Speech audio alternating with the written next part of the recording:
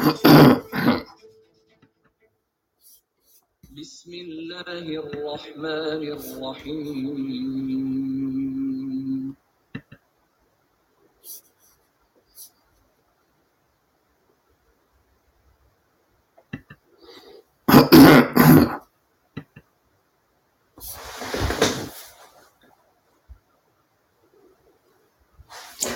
Assalamu alaikum. Today is Thursday, the 28th of April 2022. And in our broadcasts, reflections on the Holy Quran, this is broadcast number 306. And in this, we are looking at the Holy Quran, chapter 2, verse 99. And this is the third part of our considering the words of this verse of the Holy Quran. Just to remind you that these broadcasts are brought to you by the Ahmadiyya Anjuman Lahore, which was founded by Hazrat Mirza Ghulam Ahmad Sahib of Qadian. And his teaching was that although other Muslims say that after the Holy Prophet Muhammad another prophet will come, this cannot be correct because the Holy Quran addresses the Holy Prophet Muhammad as Khatamun Nabiyyin, and the Holy Prophet himself explained the meaning of this term by saying, La Nabi Abadi, there is no prophet after me. So that means neither a new prophet nor an old prophet, no one can come. Hazrat Mirza Ghulam Ahmad taught that he was the Mujaddid who came to reform the wrong interpretations and beliefs of the Muslims. And he came in accordance with the hadith of the Holy Prophet that when there is a need, God will appoint reformers. And Hazrat Mirza Ghulam Ahmad believed that he was one such reformer. His distinction was that the Holy Prophet Muhammad had used for him the titles Messiah and Mahdi. Hazrat Mirza Ghulam Ahmad, the promised Messiah, also taught that Muslims show too much haste to declare each other heretics. He pointed to the saying of the Holy Prophet Muhammad, where the Holy Prophet said that if one reciter of the Kalima says to another reciter of the Kalima that you are a kafir, that you are a heretic, then the title of heretic applies to the person saying that. So we must remember this.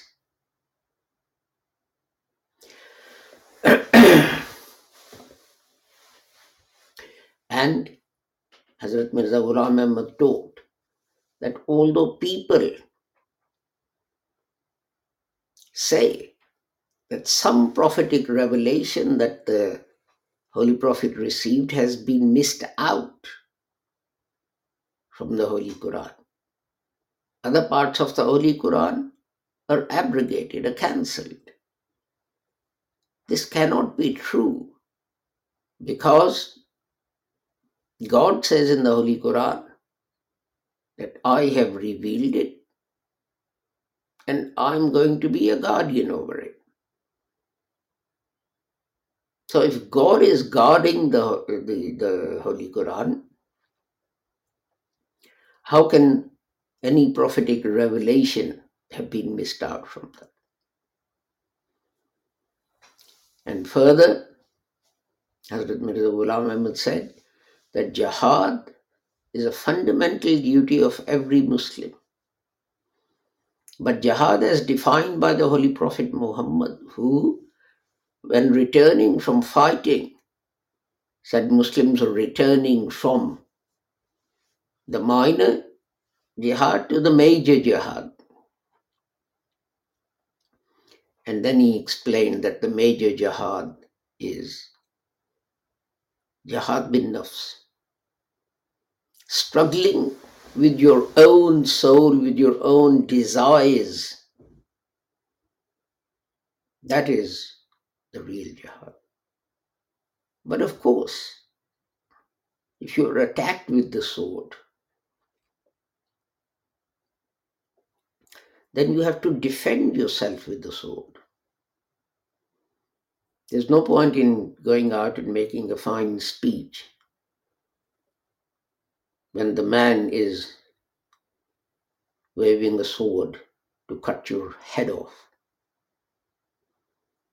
But it doesn't mean that you take the sword and start killing people if they don't embrace Islam. Let us go to chapter 2, verse 99.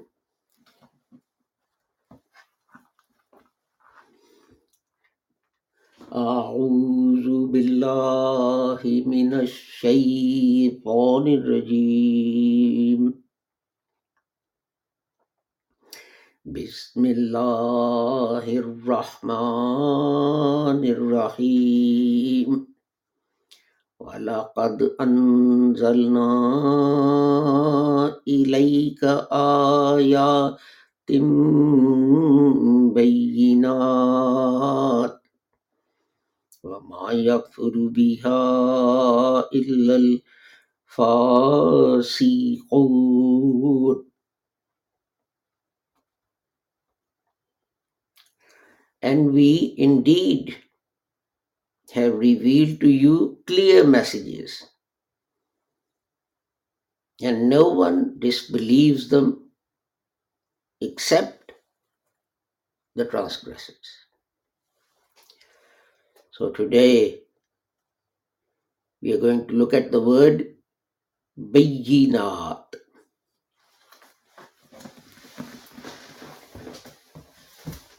This word, its root is Ba Ya Nun, and in the Holy Quran you find 13 words, 13 different words made by using these three characters.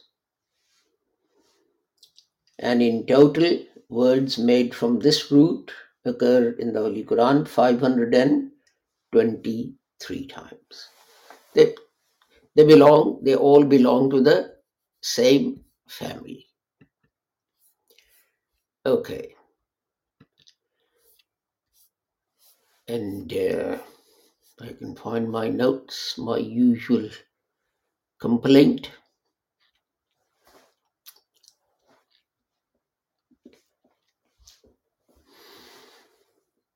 "266 times it occurs as Bain. The three words, the three letters, just three letters. 119 times as Mubin.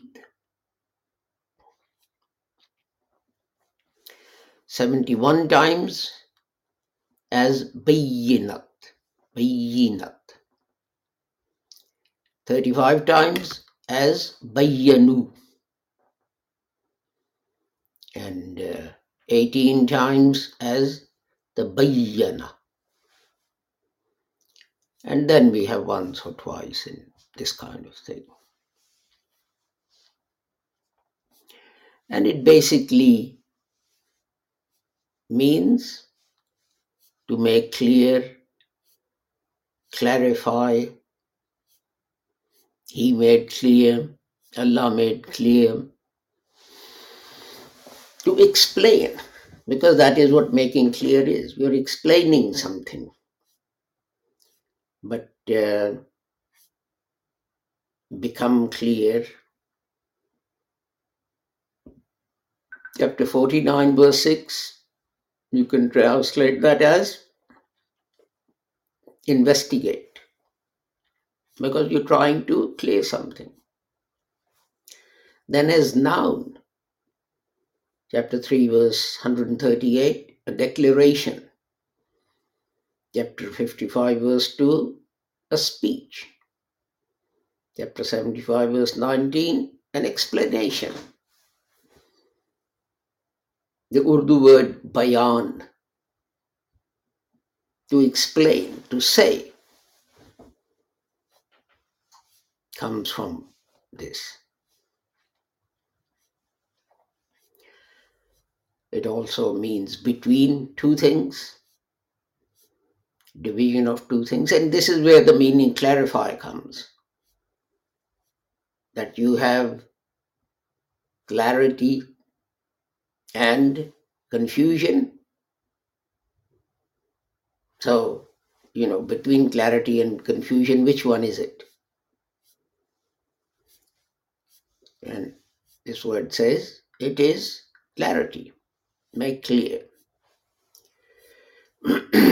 So let's look at this in a bit more detail. And basically, as I said before, the meaning becomes clarity because al-bainu means that the distance between two things. For example, the Holy Quran says in chapter 32, verse 18, وَجَعَلْنَا بَيْنَهُمَا زَرْعًا. And a field was created between them. So you're separating two things, as I said. Two things were being separated.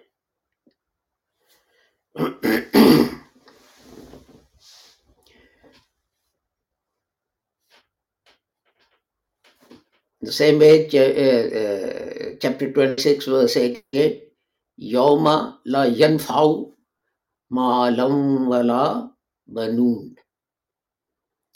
The day when your wealth won't benefit you and your children won't benefit you.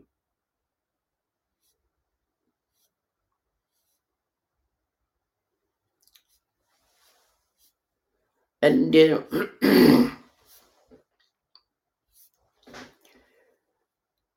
it is worth remembering that we are talking about basically separating two things so that they may be clear. There might be clarity, as I said in the beginning. I'm trying to move this to get my notes clearer. Right, okay, that's a bit better. So this is like, as I said, when I mentioned the field, it's like a boundary. So you're cutting two things off, one from another. When you draw a line, what have you done? If you take land, you draw a line and you say, well, this side belongs to A, that side, the side belongs to B. But that makes clear which part of the land belongs to whom. The commonly used Urdu term talaq and bain, it's a term that jurists have coined It's a bit like decree absolute in the UK. You have decree nisi, which is like a temporary divorce, and you still have 6 weeks in which to change your mind and go back to the court and say, no, no, we don't want a divorce.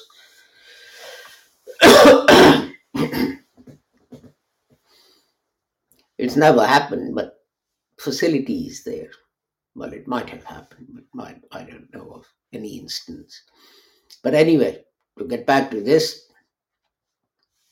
and then you have decree absolute, and that finally cuts off the thread between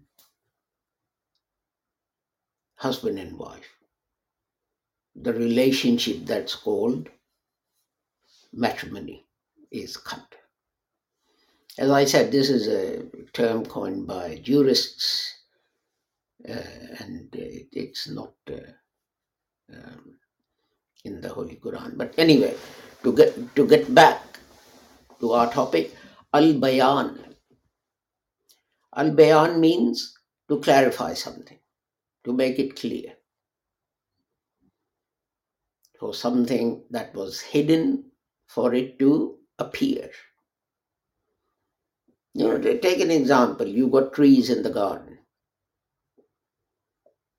and now you would know which tree is going to bear apples and which is going to bear pears and so on because you planted them. But someone who comes in and it's winter, they wouldn't know. The trees look the same to them, especially new trees.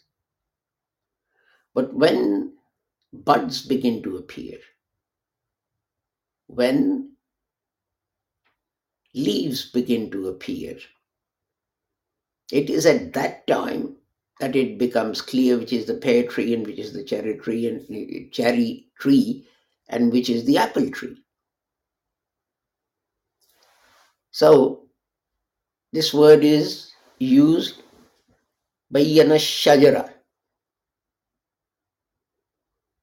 That is that leaves began to appear or buds began to appear on the tree because they make clear what tree it is. They distinguish it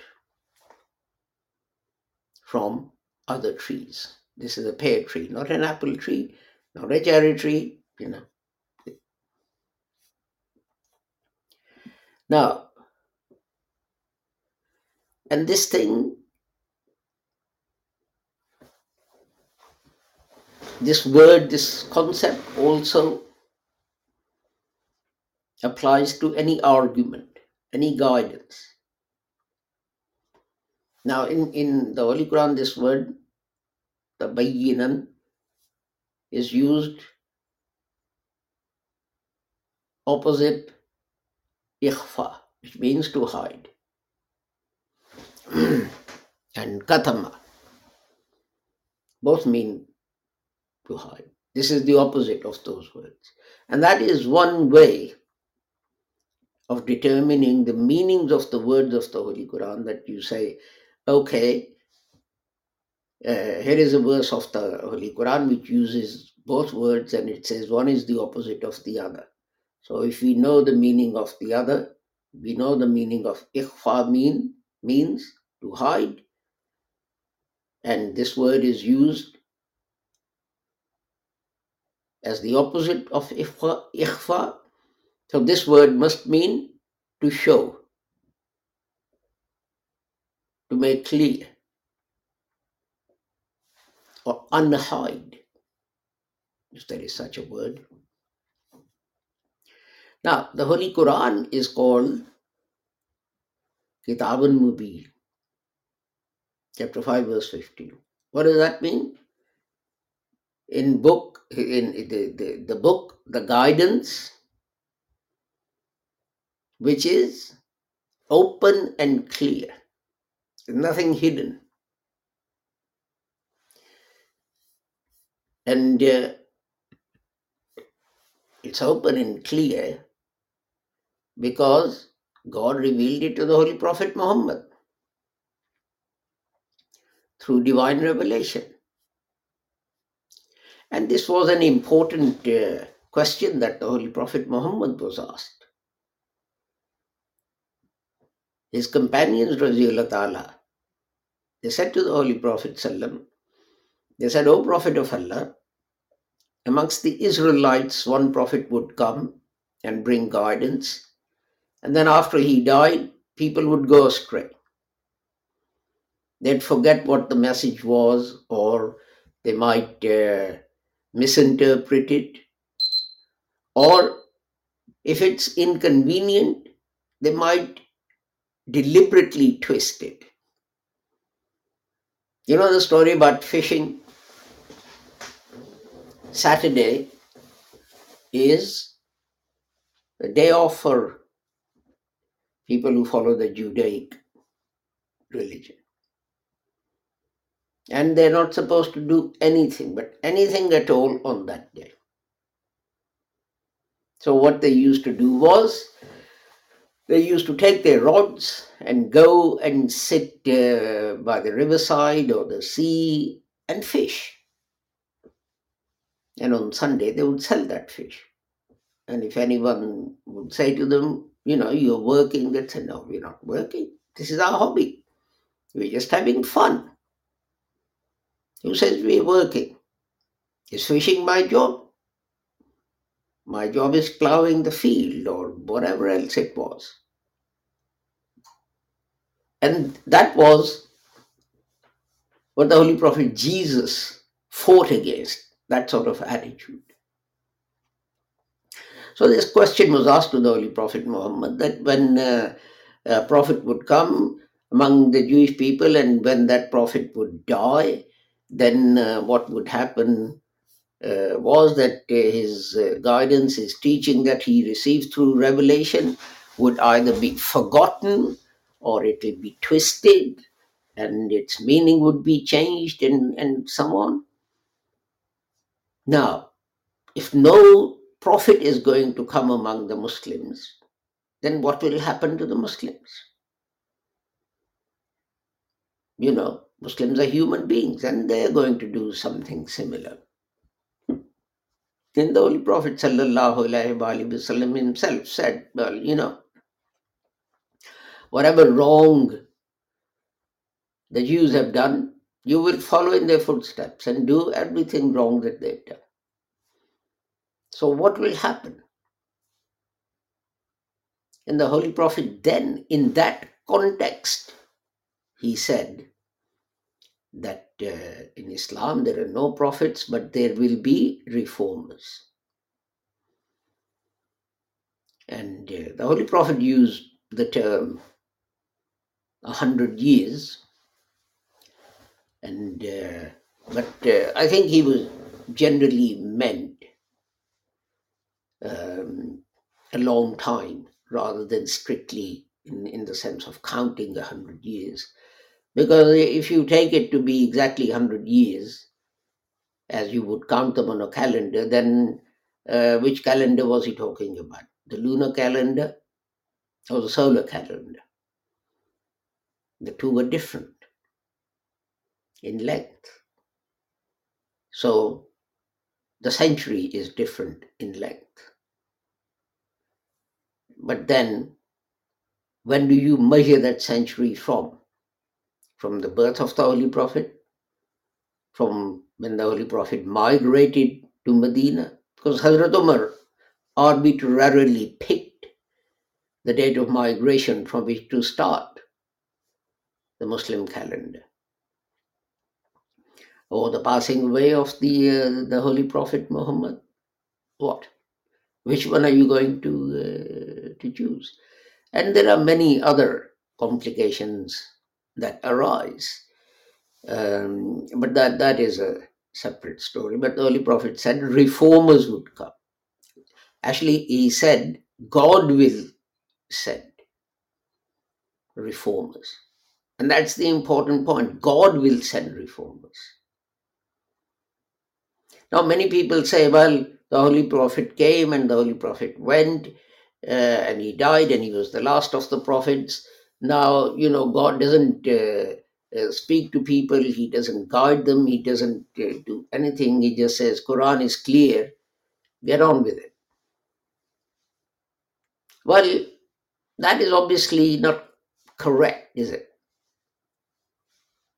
People who argue that Jesus has gone up to heavens use the Holy Quran. People who say Jesus has died use the Holy Quran. People who say Jesus had a father, Joseph was his father, use the Holy Quran. People who believe in immaculate conception of Jesus use the Holy Quran. People who say that we should take the sword and go and kill people, if they don't embrace Islam, they argue from the Holy Quran. People who say, no, this is against the Quranic teaching, and Quran says that everyone has a right to hold whatever religion they believe, they use the Holy Quran. So who's going to decide what is correct? And that was the point that Hazrat Mirza Ghulam Ahmad Sahib made, and that was, he said, that God revealed to me that Jesus has passed away. The Holy Prophet Jesus has passed away. But then he checked that against the Holy Quran or from the Holy Quran to see whether it was correct. And he found 30 verses. I mean, there's one simple one. Oh, Jesus, I'll cause you to die and then I'll elevate you. So if anything went up, if it was physical, it was a dead body because Jesus had to die first.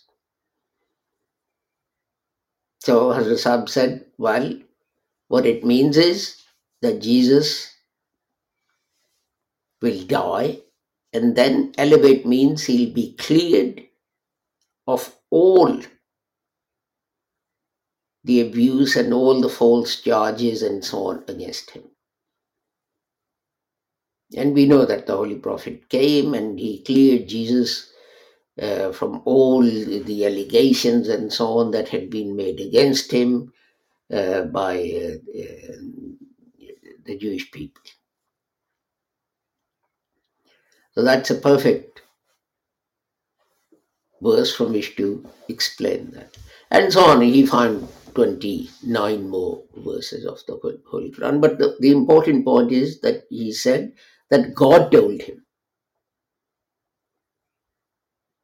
And that is the important thing to remember. That in many of the things where he changed Muslim thinking, he said, God has told me. And then I checked with the Holy Quran.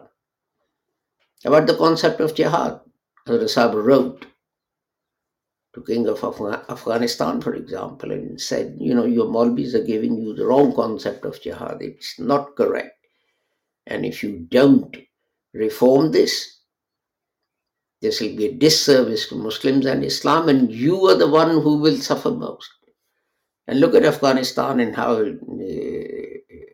it has suffered over the last 30, 40 years, killing and etc., etc. Yes, prophetic revelation cannot come now. No one can now come and say, don't pray 5 times a day, pray 7 times a day, or pray 3 times a day. But the interpretation of things, there were many things. There were many things that weren't clear at the time of the Holy Prophet. There were many things, that didn't exist at the time of the Holy Prophet. So about them, guidance will not be clear. Example, organ transplant wasn't there. Those places where it's darkness for 6 months and light for 6 months, how do you pray there? How do you fast there? What do you do? And many other things. These things, these guidance is needed as science and technology and other things move on. Now someone has created a human organ. Someone has used a pig to create a human organ. I forget which organ it is, whether it's the heart or kidneys or whatever it is, but it has been done. The question is, Muslims are forbidden to eat the swine's flesh. So, does that mean that they cannot use this cultivated organ, so to speak? We need someone to guide. But if one scholar comes up with one explanation, another scholar comes up with another explanation, who should we believe? And why should we believe one as opposed to another? Until one says that God has sent me and He's told me this is the decision and gives you the decision. So, although the Holy Quran has made things clear, to apply them clearly to every time and place and so on, you still need people who get divine guidance. With that, I take my leave of you with the prayer that whoever you are and wherever you may be, may Allah keep all of you safe and sound and free from harm. Assalamu alaikum, Khuda Hafiz, and goodbye.